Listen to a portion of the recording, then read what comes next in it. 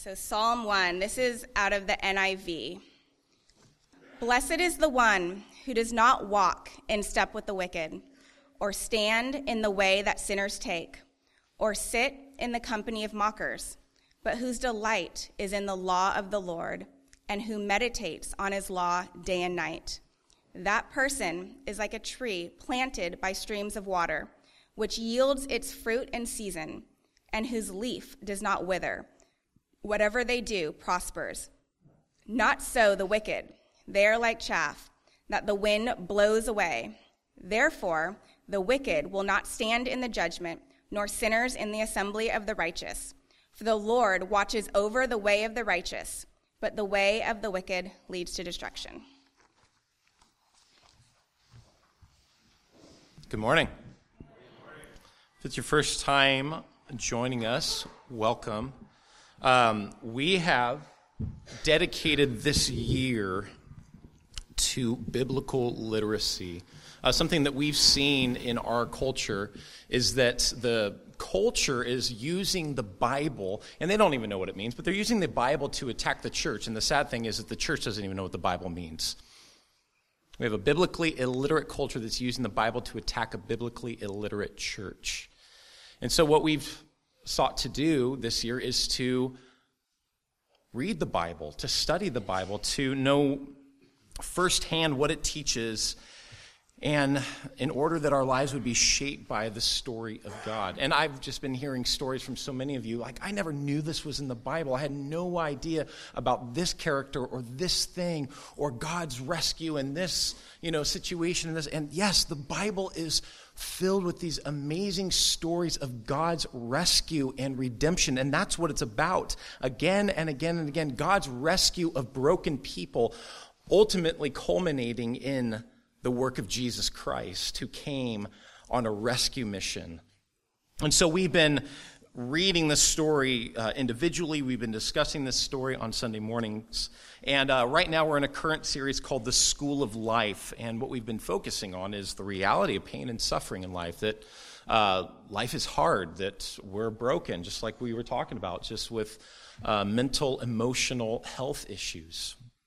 And what we're talking about is how the Bible says that we can live full lives, flourishing lives, even in a world of pain and suffering, even in a world of brokenness, that there is still richness, and we can still have a relationship with God that is real and meaningful, and we don't have to live these depressed, broken lives. We can actually live the life that God created us to live. So I mentioned a little bit of this last week when we were talking about this, but Harvard had a study a number of years ago. They had a class that they opened up, and it was the largest class that they had ever had at Harvard, and the subject of it was happiness.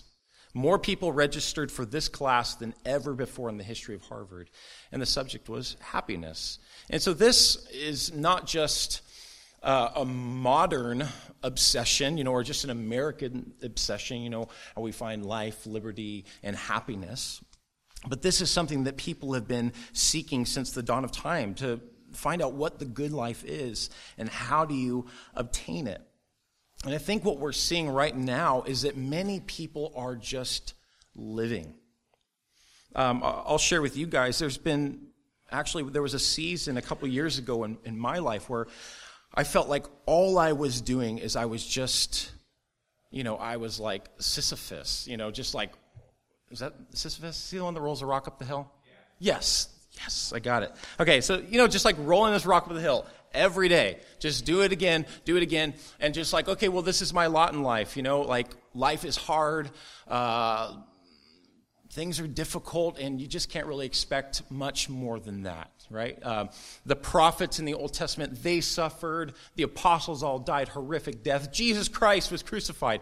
Okay, this is just the way life is. And as I was studying in the Psalms, actually, I was reminded of that psalm that says, I would have lost hope unless I believed I would see the goodness of the Lord in the land of the living.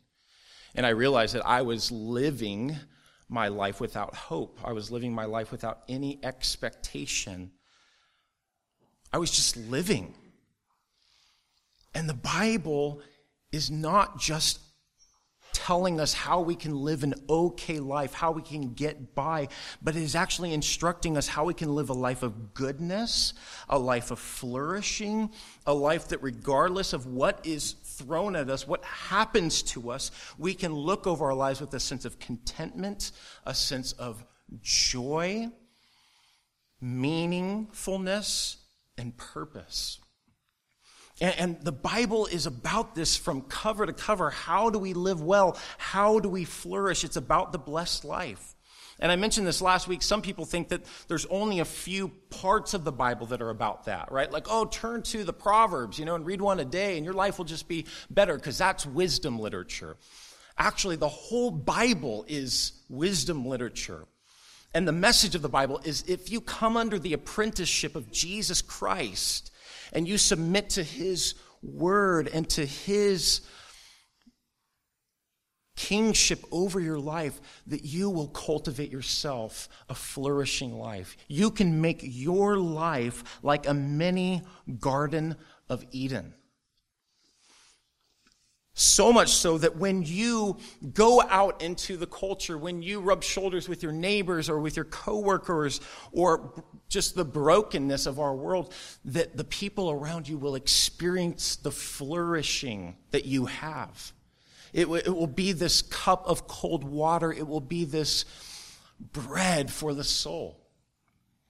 And this is what the Bible envisions again and again and again. To train us in wisdom, understanding, and knowledge, so that we will become wise ones, so that we will become truly human, a thriving humanity who rule well over God's creation, and ones whose lives exhibit the flourishing life of God. So last week we considered this big idea of biblical wisdom and the great offer from God, right? So what was that? Genesis 1-2, Proverbs connection. The ideal is this: Yahweh, the great gardener, the architect of life, offers each of us an apprenticeship under him to train us in wisdom, understanding, and knowledge, so that our personal lives will be like a flourishing tree planted by the rivers of water. It will be this Edenic vision. So what we want to do this morning, we all talked, right? What I want to do this morning is I want to walk through Psalm 1. And I want to stop along the way and reflect on it and respond to God. See, the book of Psalms is the song book of the Jews. And it's really interesting. There are 5 books of Psalms within the book, and they correlate to the 5 books of the law: Genesis, Exodus, Leviticus, Numbers, and Deuteronomy. And the idea was, as you take in God's truth, his Torah, his law, you take it in, but you exhale prayer and praise. And these are supposed to go together. And these songs teach us how to pray. They teach us how to respond to God. They show us how honest we can be with God. They teach us not to just talk about God, but to talk to God. And this book is just filled with all of the human situations that we have, just in life. And it's filled with every human emotion. It's just this beautiful, beautiful book. And if you're doing the year of biblical literacy, we're halfway through our second time reading through this book. But the interesting thing about all that I said is Psalm 1 is none of that. So I just wanted to let you know, right? So that's what the book of Psalms is, but Psalm 1 is none of that. So what is Psalm 1? Psalm 1 is an instruction on how to read the Bible. That's what it's all about. And it's this beautiful thing where, the whole book of Psalms is about songs and about prayer and meditation and all this. And Psalm 1 is just an introduction. It's just an instruction on how you approach this book, how you approach God's word. And so what we want to do this morning is we want to kind of follow this outline. And I hope that maybe you will have some tools to take away with you so that you can do what this psalm says, which is to delight in God's word and to meditate on it, to think it over day and night. How many of you guys have done inductive Bible study before? Anybody? Yeah? Anybody? Yeah? Okay. Inductive Bible study. Maybe if you come from a more liturgical background, have you ever done Lectio Divina? Anyone? I'm just speaking Latin. Cool, 3 of us. All right, so that's what this psalm is really all about. That's where both of those ideas come from. They come from this psalm. And the idea of, well, I'll just talk about Lectio Divina for a moment. The idea of Lectio Divina is that you read through a passage and you sit with it. You don't just like blaze through it like, okay, did my Bible reading, but you sit with it. And then you read it again. And then you read it again. And you sit with it. And then you read it again and you think, okay, what is the phrase that is standing out to me right now? What's the phrase that's grabbing at my heart? I did this recently with a passage in the book of Mark. And the phrase was from the story of Bartimaeus and Jesus. And, the whole story about Jesus going through Jericho and, the crowds are surrounding him. And Bartimaeus has this cry, Jesus, Son of David, have mercy on me. And as I was doing Lectio Divina, that was the phrase, Jesus, Son of David, have mercy on me. And then to stop and say, why is that verse standing out to me? Why is that verse standing out to me right now? What's significant about that to me? Why is it grabbing at my emotions? And so I began to start thinking about it. Because I feel like I'm being overlooked by the Lord right now. I feel like everyone's with Jesus and I'm on the outside and I've got brokenness and I've got issues and all this and I just want a touch from the Lord. Jesus, Son of David, have mercy on me. Jesus, Son of David, have mercy on me. And thinking through this, how has the Lord have mercy on me? How, like Bartimaeus, does he invite me to come and to receive healing from him? So this is what we're supposed to do with the Bible. And unfortunately, what so many of us do is we just blaze through it and we think, yeah, I read the Bible before. Yeah, it didn't really do anything for me. And so now I go to these, big hype services, where it's rah, rah, rah, jumpy, jumpy, clappy, clappy, clappy, and I just get pumped up for God. But I don't stop and think deeply about my life. I don't let God's word, the scripture, examine me. And you know what? We have so many people who are Christian, but their lives are unchanged. They have never stopped the bad habits of the past, and they've never begun the good habits of the new family of God. And I think it's because we just are so fast-paced. We don't slow down. We are so quick.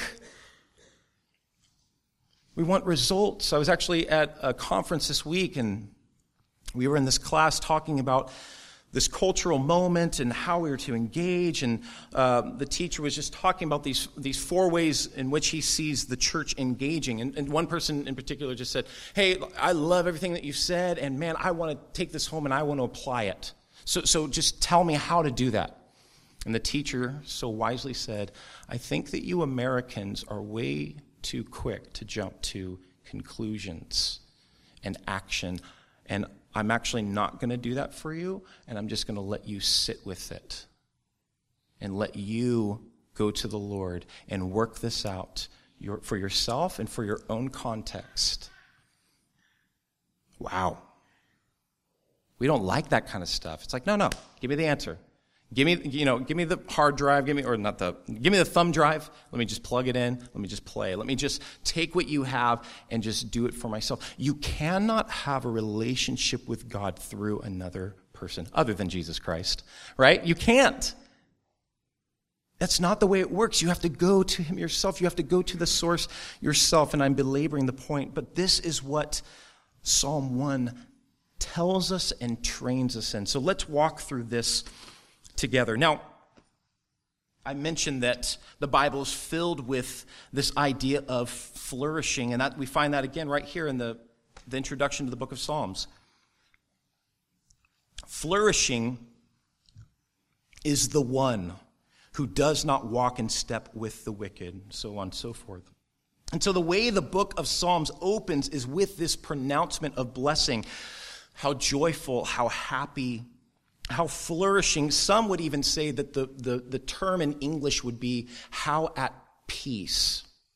Or maybe even the Hebrew word shalom. This idea of peace on every side are those who, etc. And I think we need to notice the first thing about the biblical idea of flourishing is not that people are zapped by God, but those who hunger after and seek God. We often use the term blessed, but what we actually mean is lucky, right? And this is not the Hebrew idea of blessed, but this is more of an American idea. Like, how you doing? Oh, blessed, And what we really mean is graced by God. We're fortunate, and that's a real thing, and that's a good thing, right? To feel blessed, to feel like God is just giving favor to our lives. We're in a season where we feel hopeful and encouraged. That's a good thing, but that's not what the Bible's talking about when it uses the word blessed or flourishing. In the Bible, it has the idea of someone who has taken what God has given and has cultivated for themselves, has cultivated over a lifetime, and has then entered into a season of fruitfulness and reaping. Why do I say that? Because I think, and I know for myself, growing up in the church, I had this idea that what was wrong with me, why I was so broken and stuck in my sin, was because I needed a second baptism. I needed a further experience of the Holy Spirit. What I needed was God to just reach down and just zap my brain and reconfigure it, and then I would be okay. And so I'd go to services and I just pray this, like, oh, God, change me, change me, change me, change me, change me. But in my day-to-day life, I didn't do anything to change myself, right? I didn't put any of these things into action. I'm just like, okay, yeah, maybe next time it will happen, And then I just go about my merry life, just like doing what I want. I'm miserable and I'm lost and my life is meaningless. But I find so many in the church doing this. And all day long, God's word, his truth is sitting there waiting for us just to put these things in action. And this is not work salvation. This is Jesus Christ has done everything to redeem us, and he has given us his word that brings life. Now make the effort to walk in that newness of life. And Paul and Peter and all the writers of the New Testament, they talk about this, right? Put off the old nature, put on the new. And this is the idea of flourishing, is that you have continually put to death the old nature and you have continued to put on the new. And so now you've become a kind person. You've become a generous person. It's almost like second nature to you. Where maybe before you were angry, you were quick, just to make a sarcastic comment to someone. Now, your mode of operation is compassion. What has happened to you? You've put to death the old way and you have put on the new, and you're being made more and more like God himself. Your life is exhibiting that flourishing life of God. I could go on, and we will, but let me move on in the Psalms. So the Psalms open up in the same way that the book of Proverbs do. Proverbs portrays lady wisdom. Proverbs 1:20 through 23, right? Lady wisdom, she's in the town square where everyone is passing by and doing business and going about their lives. And she calls out with this offer of wisdom and flourishing to anyone who will hear. It's very similar to what Jesus says in Revelation. He who has ears to hear, let him hear what the Spirit has to say. Her offer: who wants the good life? Who wants flourishing? Who wants fulfillment? Who wants fullness of life? Then listen and attend your ears. Tune in. And so that's what the psalm is really doing here. Blessed is the one. Wait, who wants blessing? I do. Who doesn't want blessing? Who doesn't want the good life? Who doesn't want to live life to the fullest and have meaning and purpose, right? So the psalm is really speaking to the desire of every human being on the planet. This vision of flourishing. So here it is. You want flourishing? What does it look like? Well, negatively, it looks like this. This is what he or she, the flourishing one, does not do. So first of all, doesn't walk in the counsel of the wicked, doesn't stand in the way of sinners, doesn't sit in the seat of scoffers. So walk in the counsel of the wicked, I think that's pretty obvious. Just people who don't care about God, don't care about God's power, God's goodness. They don't care about righteousness. They don't care about justice. Just people that are just here for themselves. But does not stand in the way of sinners. This is kind of lost in translation, but it means to walk in someone's shoes or walking in their way. So just going, like what do we say? Like going with the flow, right? Like Our whole culture is going in one direction. I think it's pretty obvious to see that right now. And what the psalm is saying is the righteous person doesn't just go where everyone else is going. Doesn't just give into the MO of culture. And then lastly, doesn't sit in the seat of scoffers. And the Psalms, this psalm envisions this complete phase shown in three aspects of departure from God. So, and it does that by portraying conformity to this world at three levels. It accepts the world's advice, it's party to its ways, and then it adopts the most fatal of its attitudes. The one who scoffs at God, mocks God's wisdom, his ways, his truth, his power, his love and care, and especially his existence. And this seems to be kind of like step one leads to step two, leads to step three, right? You begin walking in the counsel of the wicked, then you start going their way, and then all of a sudden you have this suspicion of God, this attitude of one who is against God, and that God is against you. Psalm 10 describes it in this way: the wicked boast of the desires of his soul, and the one greedy for gain curses and renounces the Lord. In the pride of his face, the wicked does not seek him. All his thoughts are, there is no God. Now, in our day and age, it's really no different. You think about from, the new atheist, right? Their message, we can be good without God, religion poisons everything. Or our secular narrative, which just says total autonomy and freedom to choose what we want apart from any religion or authority. Pursue your goals and dreams. Don't let anyone stand in your way. And we could quote like numerous Disney songs right now just to prove the point. To the post-Christian narrative, which is the kingdom without the king. This idea that Christianity is offensive. It's not just backwoods, or too moral for people anymore, but it's actually become dangerous and immoral. And people don't want to join the church because of that, because of its views of certain lifestyles.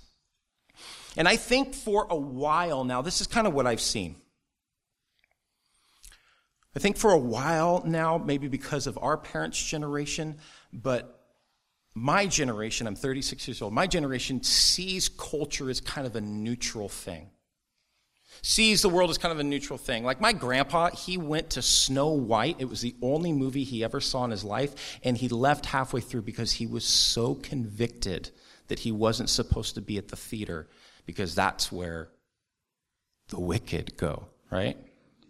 And like in high school, I'm sneaking out to every single rated R movie I can see because I just want it all. Because I'm like, come on, it's a movie. Like, it's not even real. Like, this isn't going to affect me, And I think with our generation, we've kind of gone back to, I'll give an example. Alcohol is one example, right? My parents are teetotalers, and a lot of their friends are teetotalers. And then my generation, a lot of me and my friends drink. But you know what this has ended up in? Friends going to rehab. And so it's like we always are reacting to one and falling off the other side. And I think we, for a while, have seen culture as neutral and harmless, that we can take it in and we can be like the world and we can be with them and, alongside them. And what we have not realized is that we were being colonized the whole time by the world. We were being affected in ways that we had no idea. And this is why, church, because everyone is selling a version of the good life. Everyone, everywhere you go, whether it's the mall, and you pass by, well, I don't even know what you would pass by in our mall. You're like, that's it. That's Macy's. It's it. Aeropostale. I want to be the Aeropostale girl or whatever, right? But I mean, truly, right? We do this. We see this thing. Oh, I got to have that. If I just have that, I'll just look so fly. And everybody will like that, man, you just look great this morning or whatever, right? We do this. You buy the thing, you take it home, you unwrap it, and then you go back to life of doing the dishes, putting your kids to bed, right? Looking in the mirror at your body that is gone, right, from what it was. Like, you go back to reality, and you wake up from this narrative of, if you just have this, you'll have the good life. And it's everywhere. from Hollywood to Silicon Valley to the New York Times to the Washington Post. We're being sold this constantly, a version of the good life, of human flourishing. Listen to this from James K. Smith. He says, Christian worship, we should recognize, is essentially a counterformation to those rival liturgies we are often immersed in. Cultural practices that covertly capture our loves and longings, miscalibrating them, orienting us to rival versions of the good life. Your love is a kind of automaticity. That's why we need to be aware of how it is acquired. Our own environment is one that is formative and all too often deformative. And I think this is a problem that we've seen in the church for the last 10 or so years, is that we think that we can just go to church on Sundays, that you can live through the message that's taught or the program that we do through small groups or men's and women's fellowship, these kind of things, and that it is going to keep you safe, that it's going to keep you in the fold of God, and you're going to be a thriving human being. Not so, Psalm 1 says. Not so, because we have such a powerful formative culture. It's changing us, radically changing us, and most of us have bought into some version of the good life of flourishing that is not the biblical version of the good life and the biblical version of flourishing. And so we need to be reprogrammed, Paul says, by the renewing of our minds. We need to be counterformed to this world. Our culture and its narrative of the good life is not neutral. It is anti-Christ. And I don't mean like, mark of the beast, right hand, forehead. We're not talking Tim LaHaye Left Behind series right now, people. We're talking against the way of Jesus. Our culture, maybe years ago, we would see things like self-sacrifice as something to be held up, something to be honored, people that give their lives for a greater cause. Now when we talk about marriage, we talk about it in contractual terms. Oh, I feel this way about you and you feel this way about me, and we'll keep feeling this, we'll be together as long as we feel this way about one another. But as soon as we no longer feel that way and I'm not getting the goods from you at this cost, well, then I'm going to tear up that contract. I'm going to find a new contract. The biblical idea of marriage is covenantal love, faithfulness, no matter the ups and downs, good times and the bad times. And this is something we used to esteem. Our culture is anti-self-sacrifice. It's anti-denial of self. You do you. It's like everybody says that now, and even Christians say that now. And I don't think we mean what everybody else means. God, I hope we don't mean what everybody else means. You do you. Just do whatever you want, whatever feels good, right? But our culture is anti-self-sacrifice, anti-denial of self. And if this is the constant voice in your life, if this is what and who you listen to, if you just binge watch Netflix at the end of your workday, and then you get up in the morning and you do it all over again, you just keep doing that, right? And you make no place or priority for God's word, God's truth, God's community, service in the way of Jesus, it is going to change your way of thinking, which will change your way of living, which, as this psalm shows, will change your destiny. Because whatever you consistently put into your life or your mind will take hold of you and will eventually work its way out. And that's why the flourishing man or woman doesn't give way, doesn't give place to this in their life. They are a person of counterformation. So here's what we're going to do. Okay, this is something that is like just so not normal for Refuge. But we've done it before and we're going to do it again. But we're going to stop and we're going to do what this book says to do. We're going to meditate. We're going to sit with this truth for a moment. So here's a question. What is the most consistent voice in your life? What are you taking in? What is the channel that you are tuned into? Whose counsel do you listen to? There's probably someone or some corporation, I don't know, something out there. You think, this is what I'm aiming for. Man, I see this, and that looks good to me. And so maybe I'm copying that. Maybe it's somebody on Instagram. Maybe it's somebody on Facebook. It's some, like we talked about last week, it's like a Marie Kondo type person. Man, this person just seems to live this simple, peaceful life, and that's what I want. So I'm gonna follow that. Whose life or story are you being formed by? Let's just sit with that for a minute. Just think about that.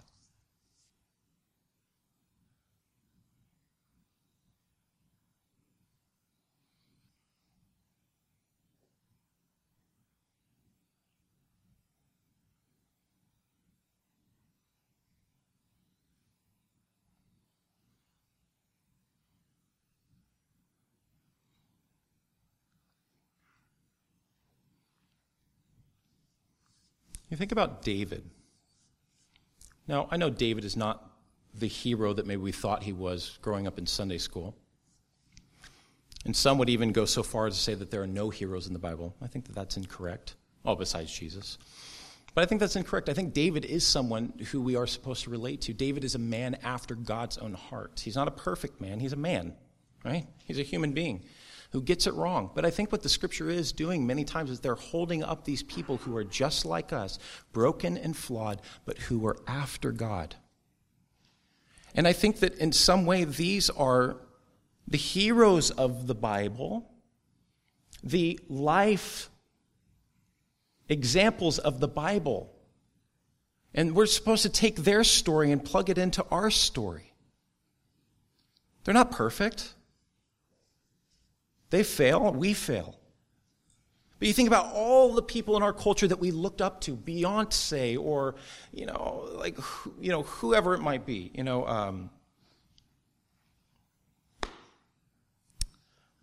having one of those moments this morning. But we have our cultural heroes, our cultural icons that we look up to. You know what? The Bible has these as well. It's a different story. It's a different narrative. And God's people are to be formed by that narrative, that story. And so let's pray this prayer together. I know that you sat with this idea for a moment, but let's pray this prayer together out loud. Ready? Lord, expose me the ways I listen to wicked counsel or am shaped in my thinking and practice by the ungodly. Help me see how my deepest desires can only be fulfilled in you. Augustine said this. These are words that I think of often. He says, "O Lord, you have made us for yourself, and our hearts are restless until they rest in thee, O Lord." Any time that I find myself on this different trajectory, the cultural trajectory, I remind myself of that truth. Lord, you have made me for you. And whatever I'm looking for, I'm not going to find it out there. I'm only going to find it in you. David said this, "Search me, O God, and know my heart. Test me and know my anxious thoughts. Point out anything in me that offends you, and lead me along the path of everlasting life." So here's a little confession I wrote up. Thought we could say this and then pray the prayer together, and then we'll go back into the psalm. Everybody ready? Let's go. Lord, we have not loved you as we should. Lord, we are often suspicious of you and your will. We doubt the goodness of it. Lord, we have not esteemed your word as we should. Please forgive us. May we, by the power of your Spirit at work in us, be able to say with Job, "I have not departed from the commands of his lips. I have treasured the words of his mouth more than my daily bread." Amen. And here's a prayer from Thomas Kramer. It's one of my favorites. It says, "Almighty God, to whom all hearts are open, all desires known, and from whom no secrets are hidden, cleanse the thoughts of our hearts by the inspiration of your Holy Spirit, that we may perfectly love you and worthily magnify your holy name through Christ our Lord. Amen." What a prayer to pray, though, this prayer of alignment. I mean, this could be a morning and evening prayer for us, church. Lord, search our hearts. Lord, you know all of our desires. There's nothing hid from you. Cleanse, realign us with your Spirit, with your word, so that we will be what you created us to be. What a great prayer to pray. Okay, now, positively, what this flourishing one does. It says that his or her delight is in the law of the Lord, and on his law they meditate day and night. This is an interesting thing. The flourishing man or woman is constantly thinking about God. Now, I think immediately when I say something like that, maybe the religious rebel in you is just like, oh, come on, like, how realistic is that? Anybody heard that book, The Practice of the Presence of God by Brother Lawrence? And even the cover, you're just like, come on, how could you possibly do that? Like, you're in the bathroom, like, oh yes, God is with me, you're in the shower, oh yes, God is with me. But I think that this is one of the reasons why we do this is because we have this dualistic idea of God. We have this dualistic idea of life, which is that there is the sacred, and that is prayer, that is reading, that is coming to church, that is doing, kindness and stuff like that. And then there is the secular. That's where I go to work. That's where I play. That's where I drink. That's where I eat. That's where I just kind of have like me time, right?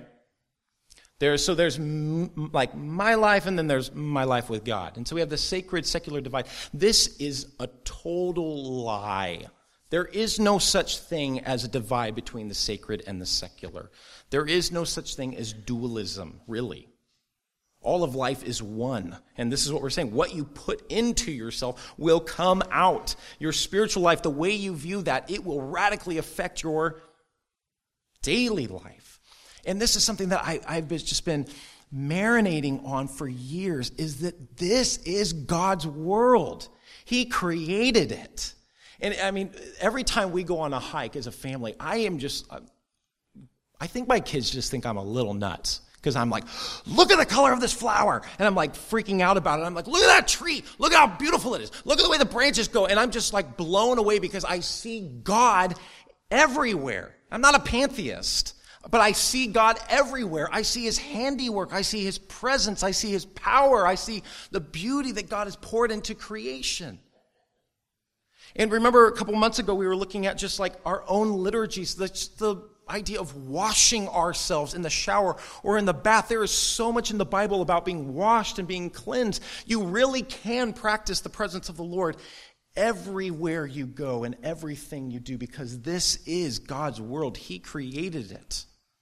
Both the mundane and the exciting, both the spiritual and the secular, the sacred and the secular. God created it all.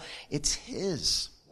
And so the flourishing man or woman is constantly thinking about God, his character and person. Remember, we've been talking about this, church. First revealed in Exodus 34, the Lord, gracious and compassionate, slow to anger, and abounding in steadfast love, forgiving iniquity for thousands to the third and fourth generation, but by no means clearing the guilty or unrepentant. They're thinking about that God.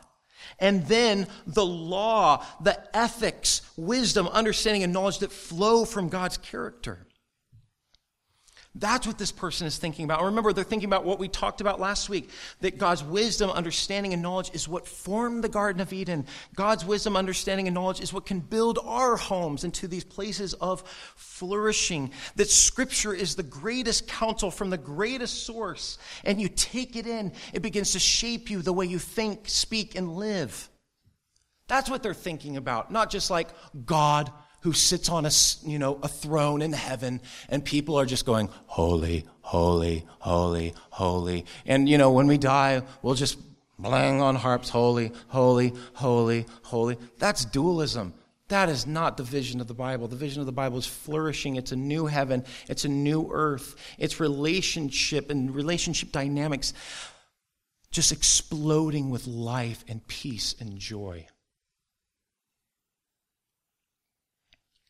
And that's what the blessed man or woman is thinking about.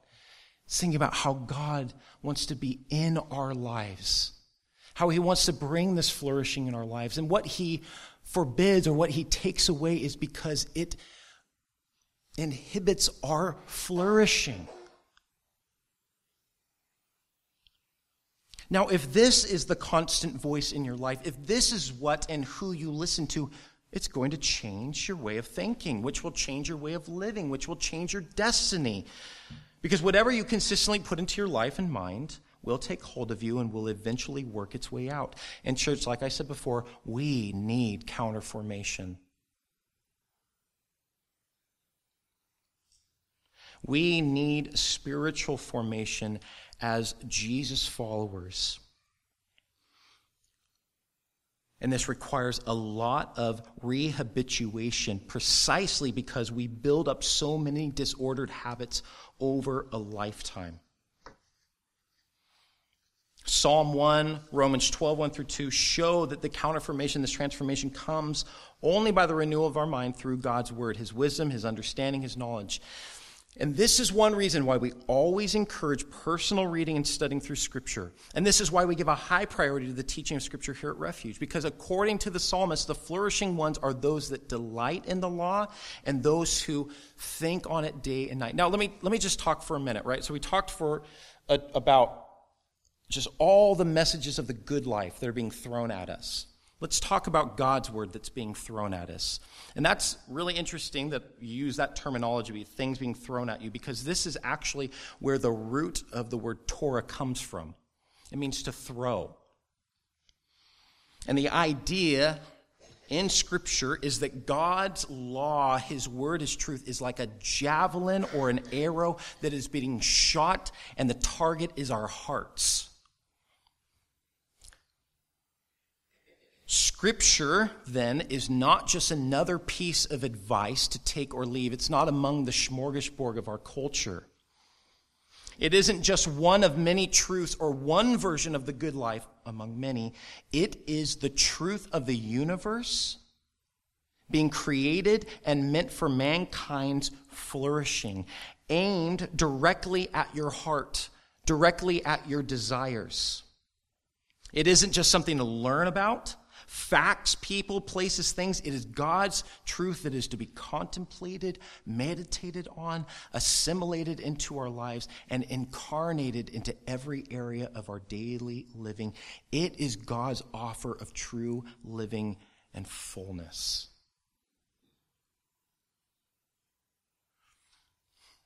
Now again, I know that there isn't a person in this room that doesn't want the good life. The question isn't like, do you want the good life? It's always how. How? And what I see in the church is that we are pursuing the good life in a way just like everyone else. When we really look at our practices, at our habits, at where we put our money, where we put our time, where we put our resources, and I'm not just dogging on Refuge, right? It's here, it's everywhere in the church. We are no different than the culture. In our priorities, in our sacrifices. We're no different. And yet that is not what we read in the Scripture. And according to Scripture, this will not lead us to the good life. And it's no wonder that so many leave the church disillusioned. Because we do not train them in the Word of God. We do not disciple them under the fear of the Lord. And so they come in, they see the version of the good life, and you know what? We just don't do it as good as the world anyway. And so then they go back out into the culture, looking for a different well, looking for a different source, looking for a different kind of satisfaction. And all the while, God's word is sitting here untapped. The practices of God's word, the spiritual disciplines, just left.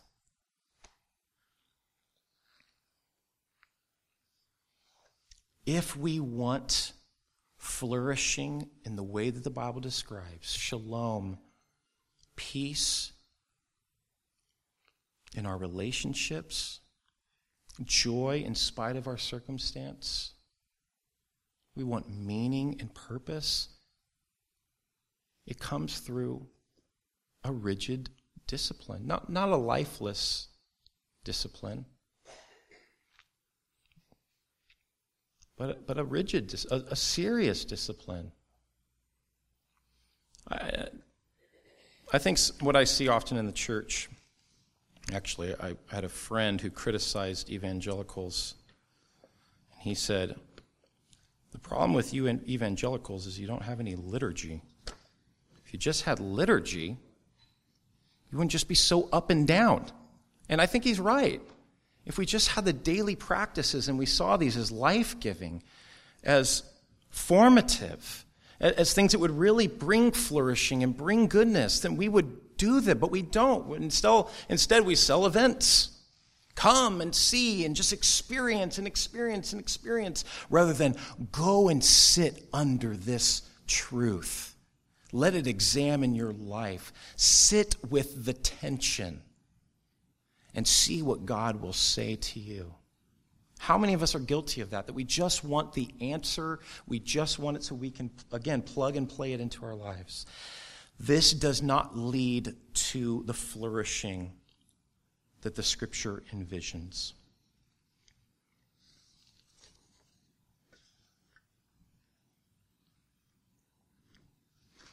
Now, I am totally out of time, but we're going to do something real quick. Somehow I'm going to bring it all together and make this work.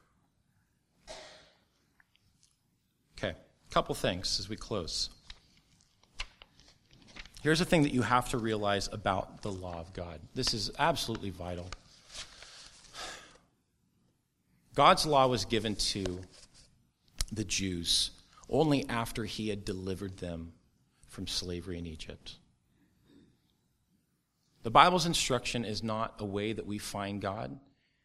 God came looking for us. It's not a way that we fix our lives.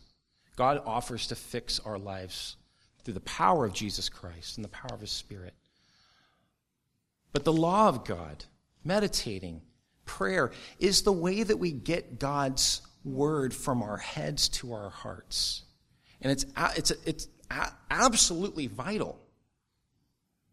I would say just as vital as the cross, just as vital as being filled with the Spirit, is that we walk now in the newness of life, that we work out our own salvation with fear and trembling, because it is God that works in us to will and to do of his good pleasure. And so just in the same way that the Jews understood that it was God who had brought them out of the land of Egypt, out of the house of slavery, and so then God says, you shall have no other gods before me, and you shall.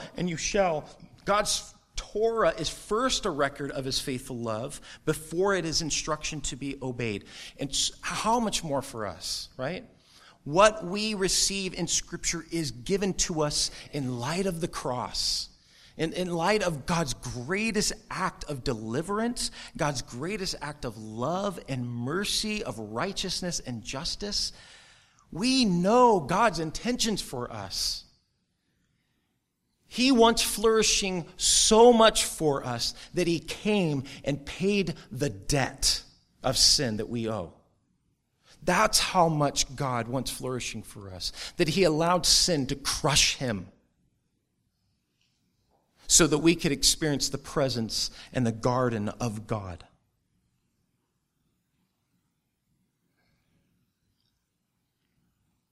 And so let's do this as we close out our time.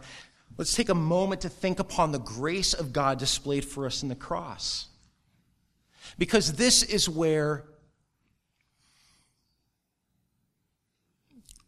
our desires will really, I think, be kick-started. New desires will be kick-started when we see the great love of God displayed in the cross. We recognize that we have a Father in heaven who desperately loves us and wills our good.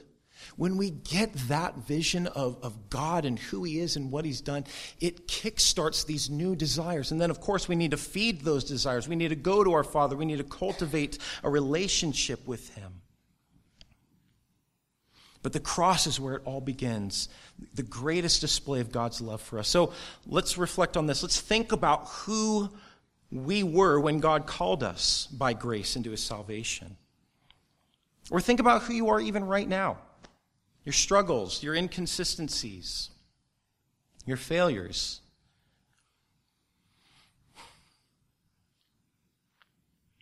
And listen to this. In spite of all of that, God, your Father, wants fullness for you. He wants richness for your life. In spite of all that. In spite of you. In spite of all the terrible things about you. In spite of all the bad habits that you have, taken upon yourself in your life. All the ways that you reflect the world, all of that, God sees right through all of that, and he still wants flourishing for your life, and he offers that to you.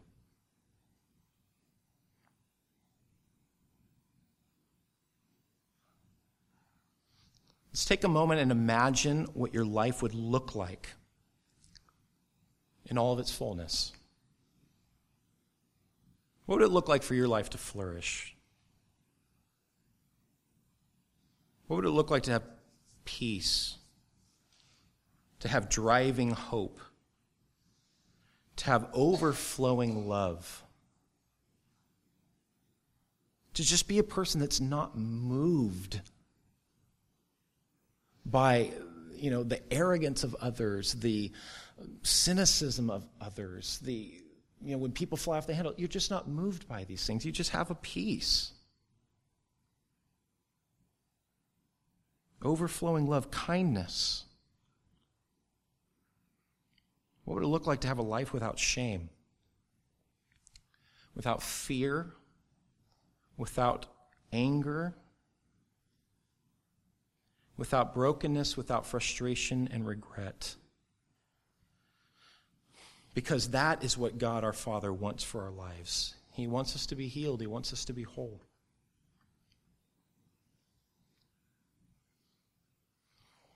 There's a scripture. For while we were still weak, and at the right time, Christ died for the ungodly. These people right here, who the wicked, the way of sinners, the ungodly, that's who Christ died for. For one will scarcely die for a righteous person, though perhaps for a good person one would dare even to die. But God shows his love for us. And while we were still sinners, broken, rebellious,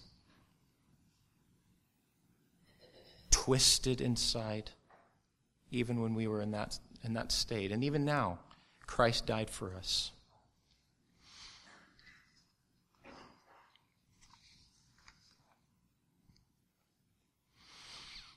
Listen to this. This is from Brennan Manning. It says, do you believe that the God of Jesus loves you beyond worthiness and unworthiness?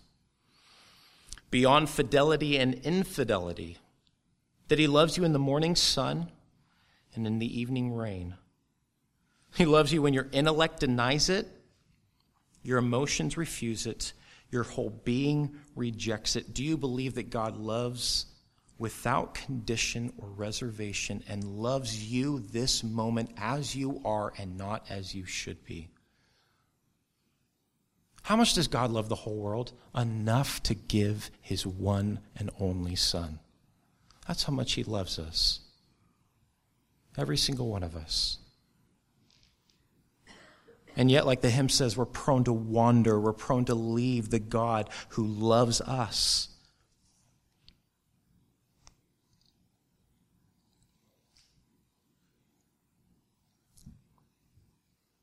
We skip down to Psalm 103.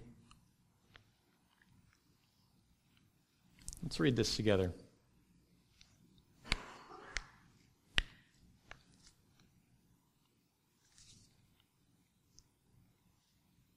Wait for it.